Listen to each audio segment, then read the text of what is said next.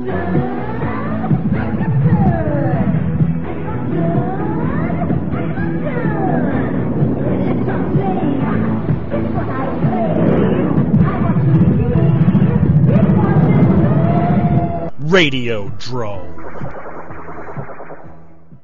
It's another James Cameron-filled episode of Radiodrome. Wait a minute, we've never had a James Cameron-filled episode, have we, before, Brad Jones?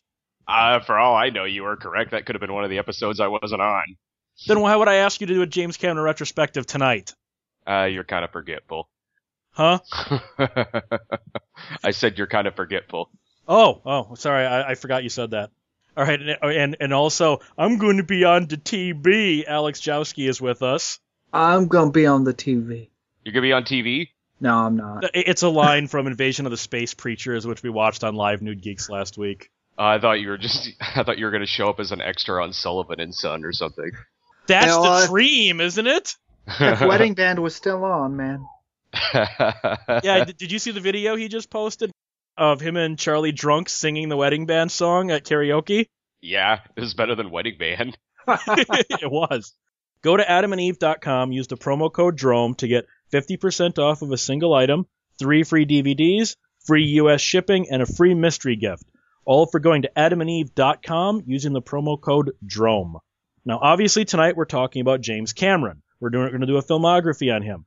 Brad, what was your first James Cameron movie, or when you noticed him? The Terminator was the first James Cameron movie I saw. It was on TV. I was a kid.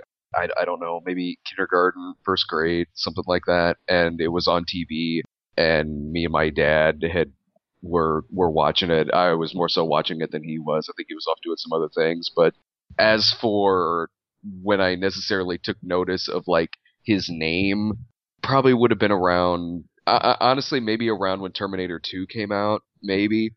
Because I certainly had seen and liked The Terminator, and certainly seen and liked The Abyss. And then Terminator 2 was around when I was noticing more and more other directors by their names, because when I'm a little kid, I just like the movie. It's not that I necessarily know who directed it. But then when I reach the age of 9 or 10, and I start knowing these people's names, then yeah, that's certainly when I could recognize them by name. Kind of the same as with Terminator 2, because that movie got so much promotion, it was hard not to know James Cameron in Terminator 2. And Terminator 2 looked really awesome from everything that they showed, all these behind-the-scenes trailers on HBO and whatnot, that I went back the and old watched HBO Terminator. First Looks. They don't do that anymore. No, they do them in theaters now. They're called something else First Look. Oh yeah, like AMC First Look or something like that. We get those too. Well, my first encounter, same as you guys, was Terminator, but since I'm a little older, I remember seeing the poster for it in theaters, but, no place was going to sell me a ticket to that. I was 9. I remember seeing it the night it debuted on HBO. That was a big deal. Terminator premieres tonight. So I saw it whatever first night, probably 1985, that it premiered on HBO. So James Cameron is one of those directors that everybody knows. I'll be on record right now. I like just about everything he's done up until about 1994. And yes, Brad, you can make the joke if you'd like. I don't have to. I think you just did. See, I stole your thunder and gave it to you. See what I did there? I honestly wasn't even going to say anything, so jackass. But before that, before he actually was a director, he started out working for Roger Corman as a special effects and model builder. And he did the movies Battle Beyond the Stars and Galaxy of Terror, and technically Forbidden World, because Forbidden World just reused the sets from Galaxy of Terror, so they're still James Cameron's work.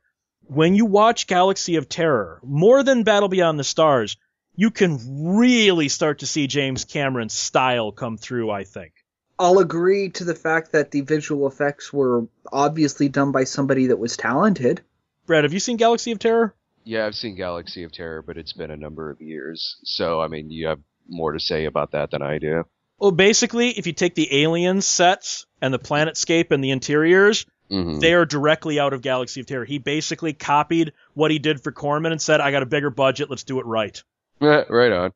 And then he also, in a weird way, worked for John Carpenter around this time. In 1981, he did the matte paintings and special visual effects for Escape from New York. Oh, that's cool. That Snake Plissken's light-up computer screen, remember that?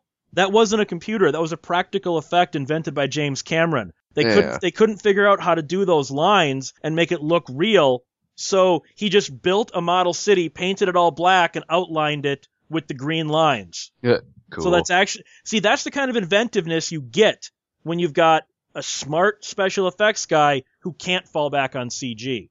He also did the model effects and matte effects for 1982's Android. You remember that one with Klaus Kinski? I didn't see Android. Oh, okay. I might have seen it once, but I don't remember it at all.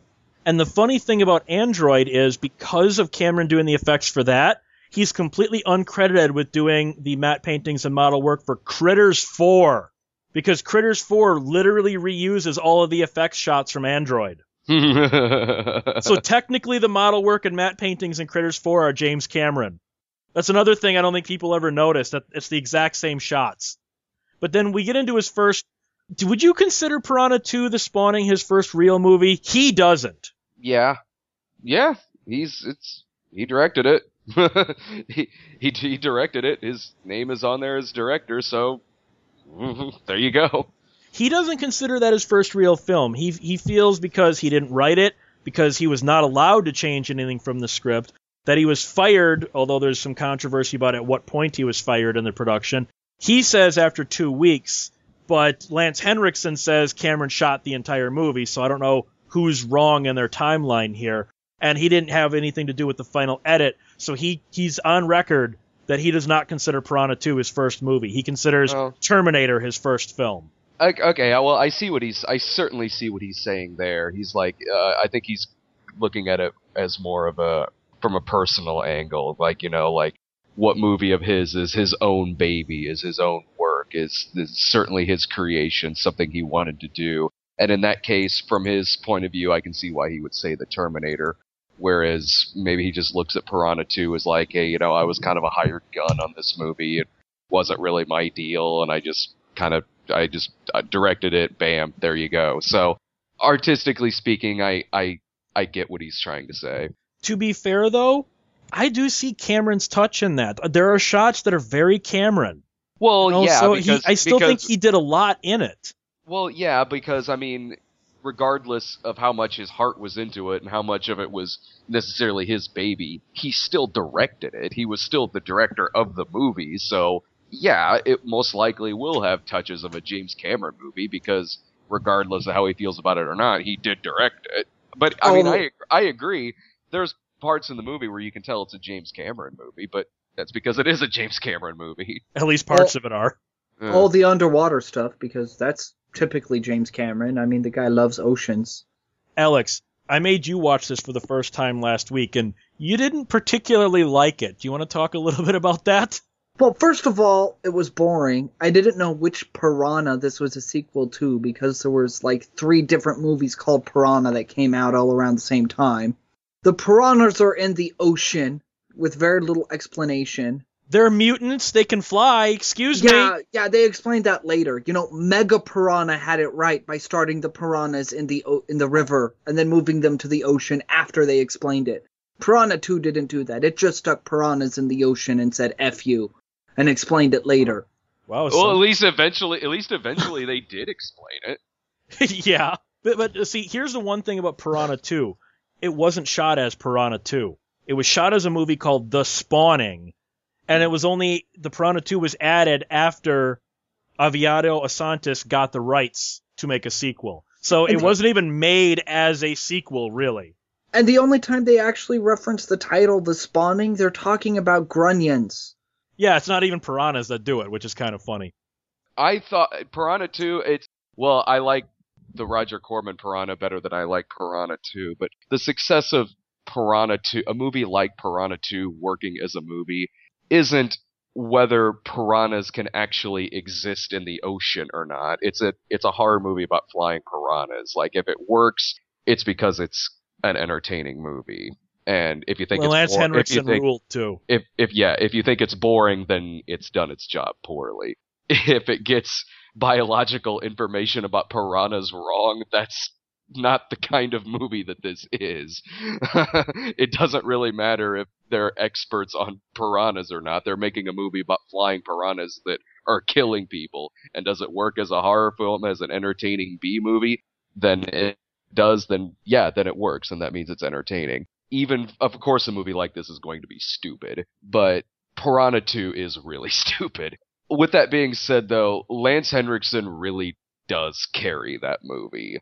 Like, he's a really genuine, likable lead in that film, and anytime it's on screen, it really elevates it quite a bit more than it probably should, because Alex is kind of right in that there's moments in Piranha 2 that are kind of slow and are kind of boring, but the parts that work, for me, work. The piranhas flying out of the ocean and killing people, that worked for me. Lance Henriksen worked. Overall, I thought it was kind of fun. And Lance Henriksen scenes were quite enjoyable. Whether Cameron or Henriksen or Asantis is right on who actually directed the bulk of the movie, it was his first stepping stone. He did use it to get Terminator. Now, Terminator is a film. Okay, we got to mention the plagiarism thing, but I'm not going to go into it. That you can listen to the old Industrialized Plagiarism episode of Radiodrome for that. Terminator, I feel, is a James Cameron movie. The plagiarism issue aside, it feels like what we would come to expect a James Cameron movie to be. And you can kind of tell when you watch it, for the relatively low budget it was made on, it's an ambitious as hell movie that actually works. It's a scary movie, and with the effects that they have, they really give it scope. They really, really give it scope by shooting things, just right, by picking really good shots to really expand on the small budget that they have to make it look even bigger than it actually is. It works as an action film because, one, the action's really good in the movie. You're caught up in the story. You're with the characters. The good characters in this movie are heroic, they're charismatic, and the evil characters in it are genuinely freaking scary, and they're a real freaking threat in this movie. Arnold Schwarzenegger is a menacing fucking force in this film, and that, God, really gives it a sense of danger in a personal aspect because he's trying to kill this girl, and on a global aspect too, because we're talking about the end of the freaking world. Honestly, Terminator is the first Terminator. It's my favorite of all the Terminator movies, and it's honestly probably also my favorite James Cameron movie. I don't think it's my favorite Cameron movie. I gotta go Aliens with that. But I do think I agree with you. It's, as much as I love Terminator 2, I think Terminator is a much stronger film. But I think the film could have been stronger if Cameron had gotten his way. He originally wanted Lance Henriksen to play the Terminator, but Orion executives said they couldn't buy all the things that the Terminator does in this from such a skinny, lanky guy that they needed a bulky guy. I actually think that would have made what he did even more incredible, don't you? Well, we got that in Terminator 2. So Terminator 2, we have Terminator 2, we have a small, lanky guy in that. Terminator 1, we have Arnold. Yeah, Lance Henriksen would have done fine, of course. I don't think anyone is saying he wouldn't have done fine in that role. Terminator is a classic. It's a classic, and if you're asking me now as a 31-year-old guy if I would want that changed, this movie that I've grown up with since I was a kid, no, God no. Arnold Schwarzenegger's fine in the role. He's big, he's menacing, and he's really, really freaking scary. I'm totally fine with Arnold Schwarzenegger playing the bad guy. At least it wasn't O.J. Simpson who Orion wanted. Yeah. Orion wanted O.J. Simpson, but, and I quote, nobody would buy him as a remorseless killer. Oh, how history has proven that wrong, huh? Oh, the Terminator is awesome, and Arnold Schwarzenegger is perfect for the role. I really cannot imagine anybody else as that role. Lance Henriksen may have been good at it, but I can't imagine him in it after seeing it so many times with Arnold Schwarzenegger. Well, and then there's also the fact that it proved what a force Cameron was about to become on the film scene. At the premiere, Roger Corman pulled Cameron aside and very lamentingly said, "How did I let you get away?" That that he saw, that Corman saw, dude, I wish you were still working for me. There's probably a lot of directors Corman could have said that to, though. It's true, but he's on record saying it to Cameron at the Terminator premiere. Then after Terminator, we go to Aliens. I really don't want to spend a whole lot of time on that because we went quite in depth in the Alien retrospective, but I think that's one of those few sequels that is as good as the movie it's a sequel to. Yeah, what I like about Aliens, and I'm sure this was mentioned in the Alien retrospective, is that James Cameron does Aliens, the sequel to Alien, and dear God, I mean, he makes it his own. It has its own style. It has its own. It's certainly more of an action film than Alien is. He kind of gives it all. He goes into another aspect of the genre in a different direction than Alien did, but he did it well. He did it well to where, yeah, this movie is certainly it's bigger budgeted than Alien, yeah, and it does more. It's a bit more of a spectacle. It does some different things in terms of action and with some of the characters, but it still feels like it's of the same universe. You don't feel like you're watching like, where the hell did all this stuff come from? The tone here is completely different than the other one. You don't feel like that. He manages to be much different than the first one while still having it feel like it's still of that universe. Aliens is definitely, like, more so than Terminator, I consider Aliens to be the ultimate James Cameron film because it feels like him. It's got all the tropes we will see with James Cameron in many of the later films. The stuff that, he expanded upon what he'd started with Terminator, and he really, really has his own style with Aliens. And the funny thing was, his agent, his manager, I can't remember if he was married to Gail Ann Hurd at this point or if they were just engaged. So his fiancée/wife, everyone told him, whatever you do not follow Terminator with a sequel to something else. And you know what? He proved that you can. Yeah. Successfully. Then after that, he did a short that none of us have seen called Reach in 1988, which has just got a stellar cast to it. It's like an 8-minute short, which Brad tells me you can find on YouTube, starring Catherine Bigelow, Bud Cort, Jeanette Goldstein, Lance Henriksen, Adrian Pasdar, Bill Paxton, Judge Reinhold, Paul Reiser, Mark Ralston. I need to see this! Apparently, though, because in Reach they go to, like, Martini Ranch, which is the name of a band, and I found it on YouTube on MTV's YouTube channel. Even better. So I think this is like a music project more than just a short film. I don't care. That's got a stellar cast, man. It's like his version of Thriller. You know what? I'm not a Michael Jackson fan. I enjoyed Thriller. I enjoyed Thriller. So screw that. I don't care if it's a music video, really. Well, then after that, he goes on to The Abyss, a movie that we only lightly touched on in our Director's Cut episode. I think the theatrical version, which even Cameron admits is not really his version, is a complete and utter mess. It doesn't make any sense. The ending comes out of nowhere. There's no characterization. The story moves along way too fast for any kind of emotion to be involved. Then you see the Director's Cut. Night and day different film. I love the Director's Cut of The Abyss. I cannot stand the theatrical cut. But the movie was incredibly successful, so audiences in '89 disagreed with me. It's kind of like what we were talking about in the Director's Cuts episode when we mentioned Leon. How after seeing Leon, you don't want, at least me personally, I don't feel the need to freaking ever see The Professional again. Even though when The Professional first came out and I saw it in the theater, I liked it a lot. But then having seen Leon, it's like, well, this is a hell of a lot better. Kind of the same thing with me with The Abyss too. Like after seeing the Director's Cut of The Abyss, that is way better than the theatrical one. For me personally, there's no reason to watch the theatrical one again. Do you think that there was anything in 1989 that audiences were just kind of willing, this is the guy that made Terminator, this is the guy that made Aliens, that they were kind of willing to overlook all the plot holes? Or do you think they were just like, it just is kind of a dumb action movie in the cut released in '89? Yeah, sure, because if it's an entertaining enough movie and you're along for the ride and you're kind of invested in what's going on and you're having a good enough time, if it's working for you like that and you don't really notice any plot holes at all, then you're not going to notice them. I'm like that. I watch dumb action movies all the time that I like that, yeah, probably have some plot holes in it, but I don't really notice it or thinking about it, so what do I give a shit? I must only have seen the theatrical cut of the movie, if that's what they showed on HBO and stuff back then, because they showed the hell out of that movie when Terminator 2 came out. Yeah, because I think the director's cut actually didn't even debut on video, not even Laserdisc or home video.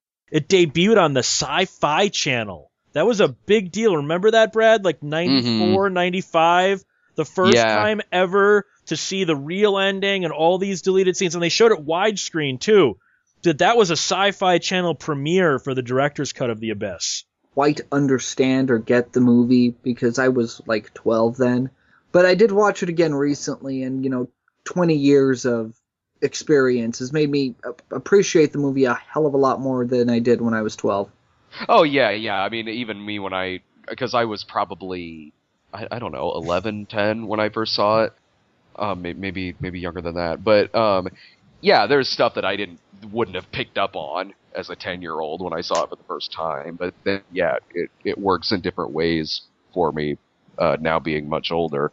And I remember, too, when the director's cut came out, like, Siskel and Ebert did another episode on it and reviewed the director's cut. Well, and then we move on, and I actually forgot one of his pretty big writing credits that he had earlier on, Rambo 2.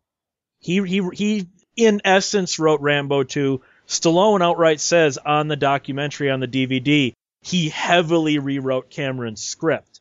So I really don't know how much of what we see in Rambo 2 is actually James Cameron, but he's still credited as co-writer on the screenplay. I believe Stallone when he said he heavily rewrote it, because Stallone does that a lot with his movies. He heavily rewrites. If he's not writing it on his own, then yeah, he heavily rewrites a lot of his stuff. And I would be willing to guess that he's right about that movie being really heavily rewritten, because it definitely, and I like the movie, and I like Stallone. Oh, I like the movie too, but yeah, it doesn't feel Cameron at all, does it? No, it doesn't. It definitely feels like a Sylvester Stallone film. Definitely, I can see Sylvester Stallone rewriting it, because the feeling I always got from Rambo 2 is that it retcons the Vietnam War, and that's not something I see Cameron doing. Oh, you mean the tagline that Stallone wanted that the studio wouldn't let him have? This time we get to win. Didn't tell you that? Yeah, I don't see Cameron doing that. The reason I brought that up is Cameron also, even though he's uncredited due to Writers Guild rules, a movie he executive produced prior to Terminator 2 but he heavily wrote Point Break with Keanu Reeves and Patrick Swayze. Catherine Bigelow admits he wrote about 80% of the screenplay. So even though Alex doesn't want to believe me because he doesn't have a screen credit, Point Break is a James Cameron movie too. Well, it's a Catherine Bigelow movie. Cameron executive produced it and wrote more than half of it. It's still kind of a Cameron movie too, kinda. Well, yeah, kinda, but you can't say like, oh yeah, this is 100% a James Cameron movie. It's not, even if he wrote 80% of it. But if he wrote 80% of it, then that wouldn't surprise me. I can kind of see it a little bit. I love Point Break. I think Point Break is awesome. But I really did like Point Break, and I didn't know Cameron wrote it at first because like with Alex, he wasn't credited. So until I read an interview, and then I went and watched it again, and I said, I can definitely see some Cameron touches in this script. Very much so. Mm-hmm. Some of the humor, I certainly can. Yeah. Well, and even the kind of offbeat bank robbing surfers. That's kind of an offbeat thing to latch onto, isn't it? Yeah. That and like some of the hubris of the film. I can see it. Did James Cameron write the line where the FBI agent says, I am an FBI agent? Because that's some Dora the Explorer crap right there. I believe you mean, I am an FBI agent! That's Dora the Explorer there, man. That's just Keanu Reeves' awesome delivery. After that, he moves on to Terminator 2, the film that I think made him a superstar. I think Terminator 2's success is the film that forever cemented James Cameron as a Hollywood force. I think it's a great movie. It's one of the best action movies ever made. I know Brad disagrees with me on that a little bit. I think it's one of the best action movies ever made. Even though I can't watch the theatrical cut anymore, I absolutely loved Terminator 2. I just think Terminator happens to be a stronger film. Yeah, I think Terminator is a stronger film. I like Terminator 2 a lot. I think Terminator 2 is a damn fine movie. I just think it's too long. I think the movie's a little too long. It has scenes that are certainly a pretty good spectacle, but probably could have ended a couple minutes earlier than they did. And I just find the first Terminator a much more compact, satisfying movie for my tastes than Terminator 2. But I do like Terminator 2 a lot. Terminator 2 was awesome. I mean, I've seen that movie countless times. I've never really seen the director's cut, though, which we talked about before, though. I think the director's cut really does make it a stronger film, but like Brad pointed out, not knowing about those scenes when I saw it in the theater 7 times in the summer of 91, that didn't affect me until after I saw all that stuff. Oh, I only saw it one time in the theater, but then it premiered on HBO, and that's where I saw it about like 20 times. Would you both agree with me that that's the film that cemented him as a superstar? Yes. A superstar? Yeah. Because that film, that made a ton of money. Like Alex pointed out earlier, that film was not just promoted heavily, that film was the very definition of a box office success. And even though it was quite expensive, for how much business it did, it was relatively cheap, wasn't it? I can see that, certainly. Even in 1991. And this is where Cameron started, well, technically The Abyss, but he started to fall in love with CG, even though CG was in its really early stages. But I do agree, and I know this is going to be contradictory to what I normally say, the T-1000 probably could not have been done with a practical, with the morphing stuff that most likely required CG. Yeah, and it worked in that. It did, because I can buy that that's what that character looks like when he's morphing and doing all that stuff.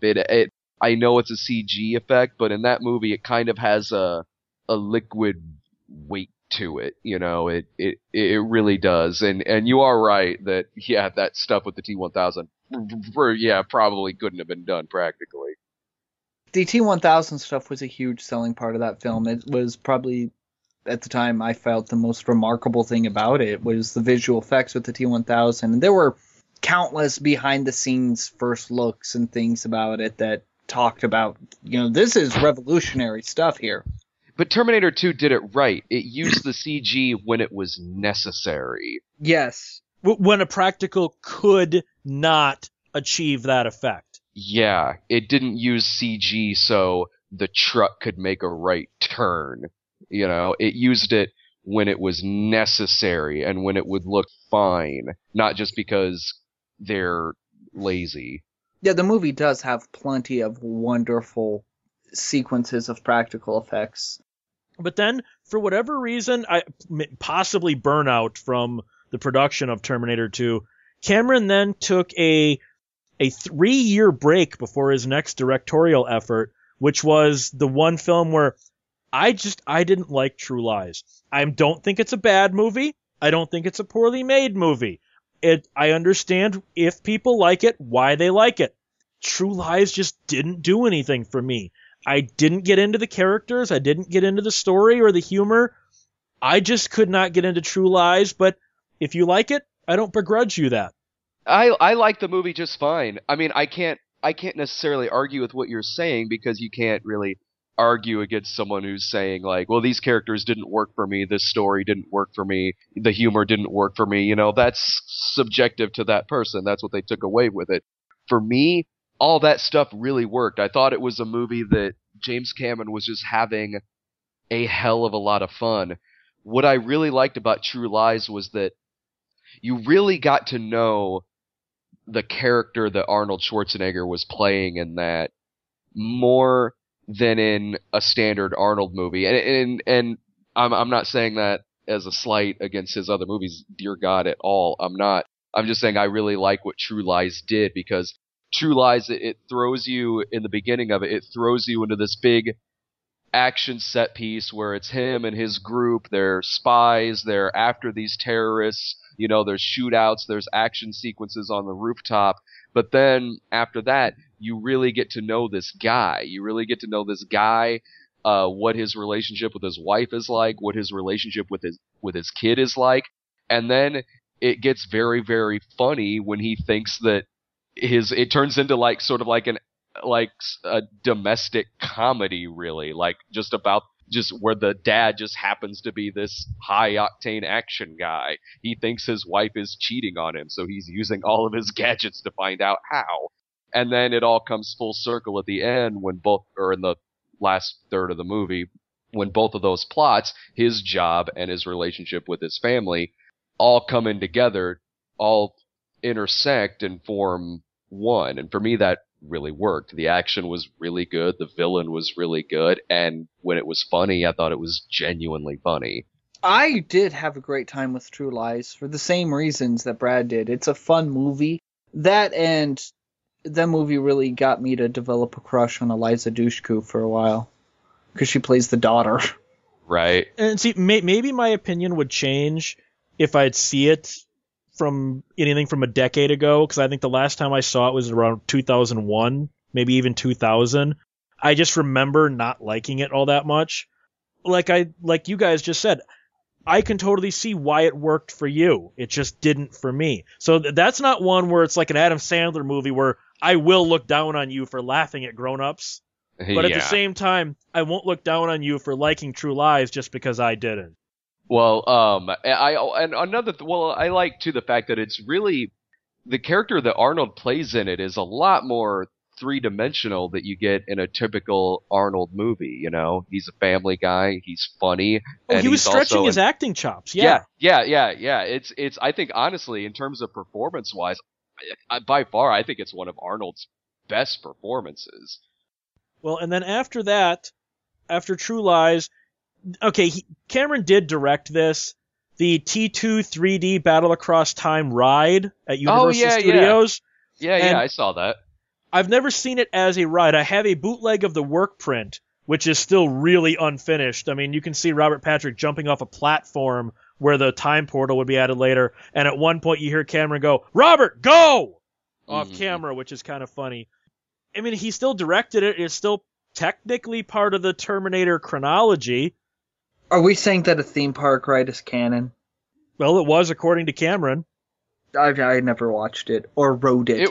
It was the case may be. It's not like a ride I mean, really, it's just like a 3D kind of feature that you sit there and, like, if I remember right, yeah, it's sort of like interactive in a way, like so it's like the Honey, We Shrunk the Audience thing. Yeah, kind of like between that and like Captain EO and things like that. Like, keep in mind, it's been since the ride probably first 96, came out. so it's been since 96 at least since I saw it, and it would like the screen would you'd see like smoke come from under the screen, and then a guy who looks like Arnold, who is supposed to be the T-800, would come out on his motorcycle, and there would be like kind of a little action scene that would happen with like a Linda Hamilton look-alike, and it was also in 3D. So it was I'll send you a copy of that bootleg after the show, Alex. It was a William Castle wet dream. Kinda, yeah. And the 3D was the 3D was basically the technology of 3D that we have now. Which, I mean, in 96, it's amazing. Yeah, but for a ride, you were able to charge a lot more, and the whole thing's 18 minutes, maybe, something like that. So it's not a ride in the sense that like the Back to the Future ride or the E.T. ride. No, not like that. It's more watching a movie where the seats move and kind of interact with you a little bit. Yeah, that's essentially what it is. And the 3D, again, was it was spectacular 3D. Well, and then between that, he produced and co-wrote Strange Days, a movie that Alex yells at me that I bring up too often, but you do bring it up too goddamn much, Josh. I like Strange Days. It's a good movie. Yeah, it's an okay movie, but you bring it up all the time. I like Strange Days. Strange Days that's a smart movie, man. That's a fun sci-fi flick. I even though it was again directed by Bigelow, when you listen to the commentary, She says Cameron was very much on set and offering suggestions, and you can kind of tell that one really does feel very Cameron-esque at points too, doesn't it? Well, it also feels very Catherine Bigelow too, and I mean that. She is one of the best. Catherine Bigelow. Oh yeah, she is one of the best action movie directors in the mainstream, I think. Uh-huh. I think Bigelow is a great underrated director, very much so. Yeah, I like Catherine Bigelow a lot, and you can certainly see some Cameron touches in Strange Days, but it's, for me anyway, it definitely feels like a Catherine Bigelow film. Then after that, he goes to the movie that, if Terminator 2 cemented him as a superstar, Titanic made him a name that no one will ever forget in 1997. I thought you were going to say it made him the king of the world. I was trying to avoid that joke, That's what he said at thank the you. Oscars. I Yeah. know, I was trying to avoid that joke, but thank you so much for that. But Titanic, I saw it in the theater. Honestly, that's a strange movie for me. I think the action is great in the second half, but I think the love story is completely trite. And in all honesty, for the first half of the film, I'm far more interested in the side characters than Jack and Rose. Yeah, Titanic certainly falls into that trope of, like, it's popular, so it sucks. But looking at it, like, I'm not a huge fan of Titanic, really. I kind of agree with what you're saying. I thought the action in it was solid. By the time it finally got there, I thought the action was solid. It's definitely a well-made movie. Oh my god. It has a great villain, Billy Zane. I thought chewed up scenery and was awesome. I actually like David Warner better as the villain, but he got shit canned on screen time. A lot of his scenes wound up on the cutting room floor. Unfortunately, David Warner was awesome. The movie's too long. It's too damn long. It's a little too cheesy in parts. And you're right. The love story of the movie, it does nothing for me, really. Like, I don't really care that much about Jack and Rose. I mean, not that I wanted to see any of them die, but I certainly didn't need to see them for a 3-hour and 15-minute movie. They weren't that strong of characters, really. You know, in terms of a Cameron movie, they're certainly not Kyle Reese. They are certainly not Ed Harris. They are not Harry Tasker, you know, at all. So the love story, you're right. I mean, it was trite. I've seen far worse love stories. The Anakin and Padme love story is but way worse than Jack and Rose. Jack and Rose is just mediocre and kind of bland. But the one thing I'll give the Jack and Rose love story, Kate Winslet has amazing boobs. Well, yeah. And we get to see them, so I appreciate that. Yeah, if I want to see that, though, I could find that in plenty other places besides Titanic. I watched it when it came out, and I didn't hate the movie. I kind of enjoyed it, but that movie was like #1 at the box office for months. Like, my entire junior year of high school, that was the date movie. Yeah. And I don't even know how many times I watched it in theaters, because that was the thing. You take a girl, you see Titanic. Luckily, did you get lucky? Well, I was the junior of high school, of course I did. And it was all a matter of watch Titanic, pretend to like the love story. I was single when Titanic came out, so I only saw it in the theater once. But then Titanic made him, as you guys so aptly put it, king of the world.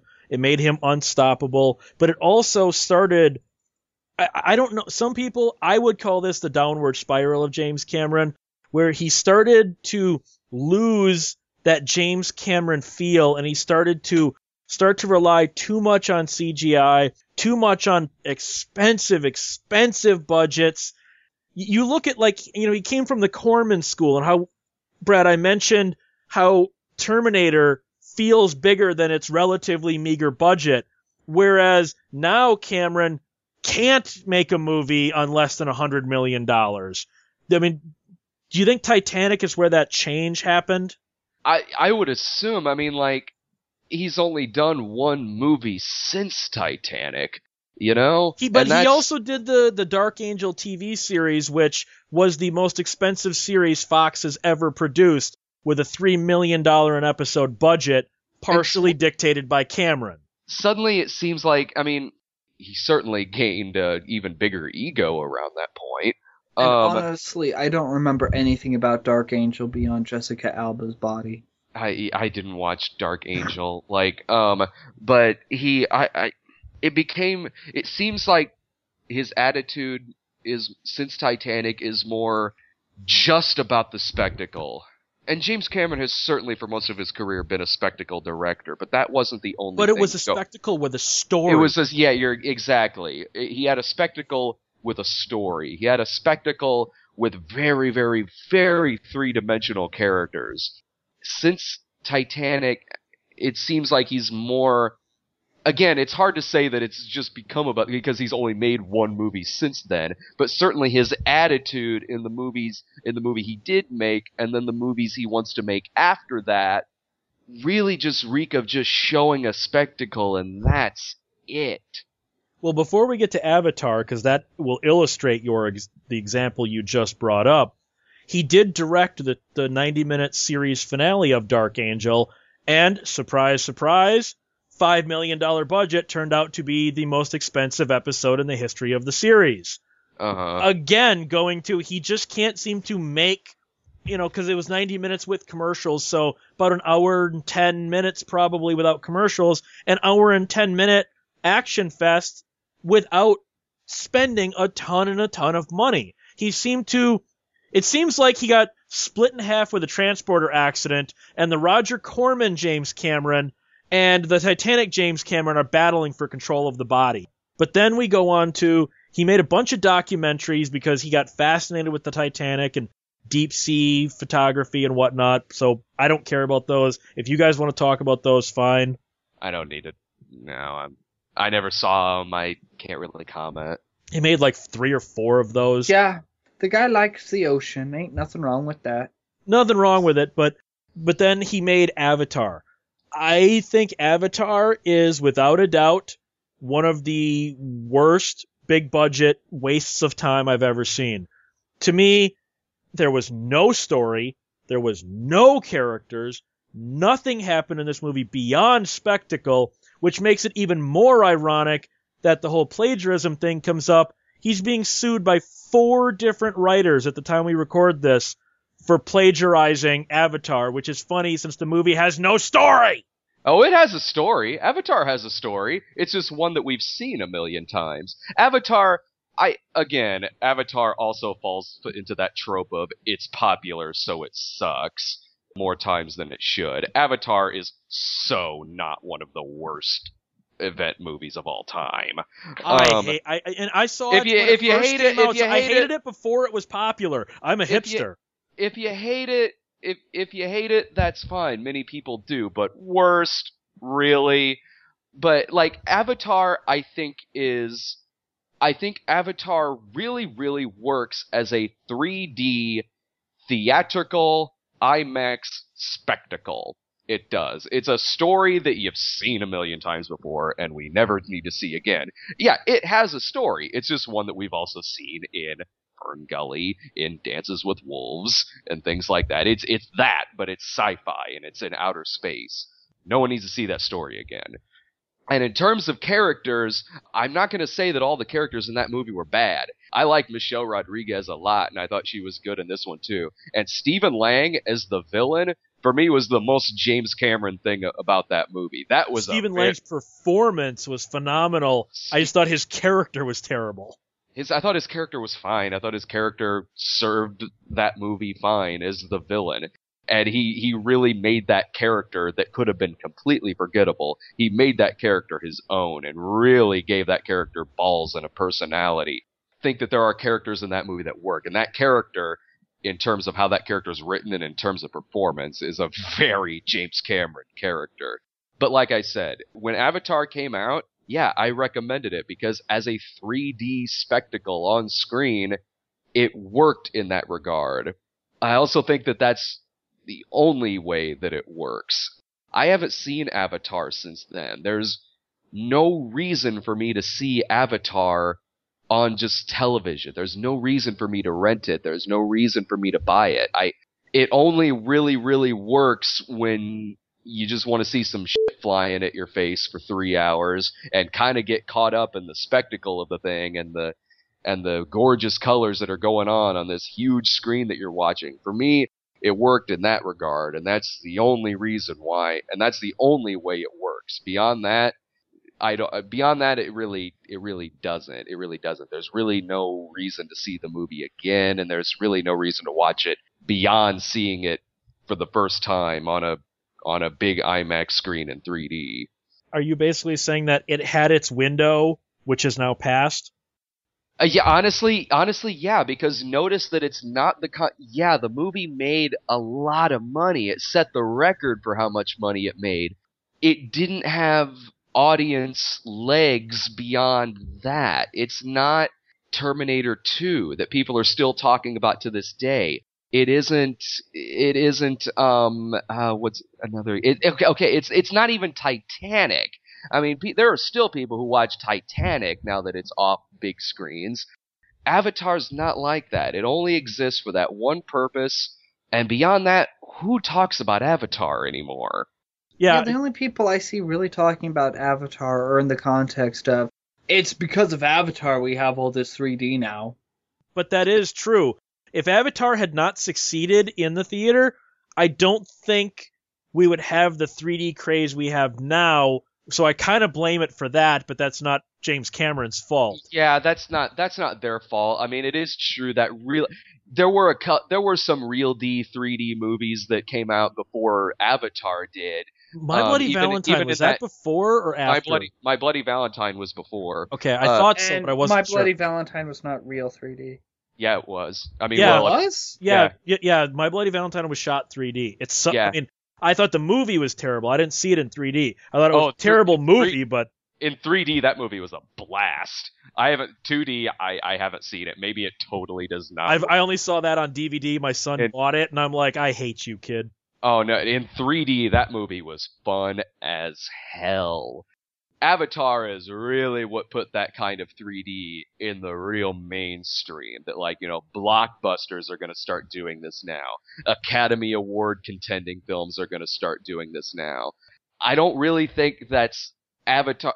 Yeah, I mean, it is Avatar's fault, but I mean, Avatar I don't think it was James Cameron's intent that we were going to get all of these crap conversion 3D movies just shoved down our throats.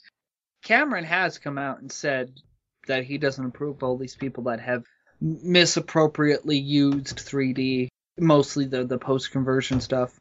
I agree with him. He's right for saying that. He lost me when he said some time ago that movies like Piranha shouldn't be in 3D because it cheapens the gimmick. He lost me at that. Yeah, because as we've discussed, Avatar was kinda all gimmick. But then let me ask you guys this. Do you think that Cameron is making a wise career move or a bad career move when he said the rest of his career is going to be Avatar 2 and 3 and then retiring? Do you think going out on a franchise that really doesn't have a lot of substance is the best way to cement your legacy in the filmmaking field? I wish he wouldn't do that. How long is he even... does anyone really think those movies are ever going to happen? Are those movies ever going to happen? How the hell long has he been talking about those?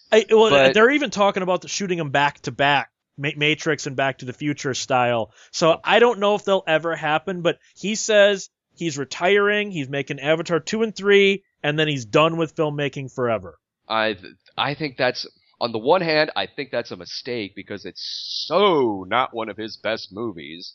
On the other hand, it's like, part of me wants to see what he could do with that universe with a much more original story than Avatar had. Maybe he can do something with that. Maybe he can do something that has more legs and has a lot more substance than the first Avatar did. Maybe. Who knows? Because Avatar was such a already told story that we've just seen a million times before in the past. So part of me is kind of interested in if he does something a lot more original with that universe he's created, but my God, I don't want that to be the only things that he ever does. I would like to see a lot more frickin' variety from the guy before he retires. I would like to see a screenplay that doesn't use placeholder names like Unobtainium. Well, there's that. But see, me going back to the joke of me not liking anything after 95, Cameron kind of is an example of that. That's about the time I started to see, in my opinion, the quality of his filmmaking drop off. So to me, I'm always going to remember James Cameron movies for the stuff he made in the 80s and early 90s. Others are going to disagree with me on that, but that to me is kind of where that cutoff is Strange Days, 95. His storytelling certainly declined. While I don't have any kind of hatred for Avatar. I don't have any kind of hatred for Titanic. They are much lesser written films than his earlier stuff. His earlier stuff is a lot more well written than those movies are in terms of story and in terms of characters. So yeah, there is certainly a decline there. While, you know, the budget certainly got bigger, the effects certainly got bigger, but, you know, it seems like there was kind of a cost there in terms of storytelling. Yeah, I'm going to agree that he certainly lost on storytelling, because both Titanic and Avatar, they're half of a good movie, that they look pretty. You know, there are wonderful visual effects in both movies, but the story is not there. I mean, I don't understand why Titanic would have won Best Picture that year. I would love it if he did something more akin to the style and the attitude of his movies that he did in the 1980s and in the early 1990s. I would love to see that James Cameron again. Not really so much the Avatar one, even though, like I said, as a spectacle film, as a 3D spectacle, I think it's fine. That's not the James Cameron that I like the best. The Terminator is the James Cameron I like the best. Aliens, movies like that. And I would like to see that again, but I don't have any hope because I don't think that's ever going to happen again. I like that Cameron is constantly innovating filmmaking and special effects, and I wish that he would continue to do that, but I don't think he's going to if he keeps hanging around Pandora. I think he is still a great filmmaker, even if he hasn't made a great film in a while. I still think he's got it in him, because you can look at his old stuff and you can see a progression in his style. And even though I thought the quality dropped off after Strange Days, I don't think it dropped to levels where it's unattainable again. Yeah, because Avatar is it's the complete opposite of a poorly made film. Honestly, Avatar, maybe one of the reasons that it struck me as so irritatingly bad is it's too perfectly planned out. I mean, it just seems so calculated to, okay, because Cameron has the one thing I'll say about Cameron's writing. He follows, you can go through almost all of his films, director's cuts, most, you know, in Aliens, Abyss, and Terminator 2. He follows the trope almost to the minute. Of every 10 to 12 minutes, you have an action scene. Then you have a dialogue scene. He follows the screenwriting 101 philosophy.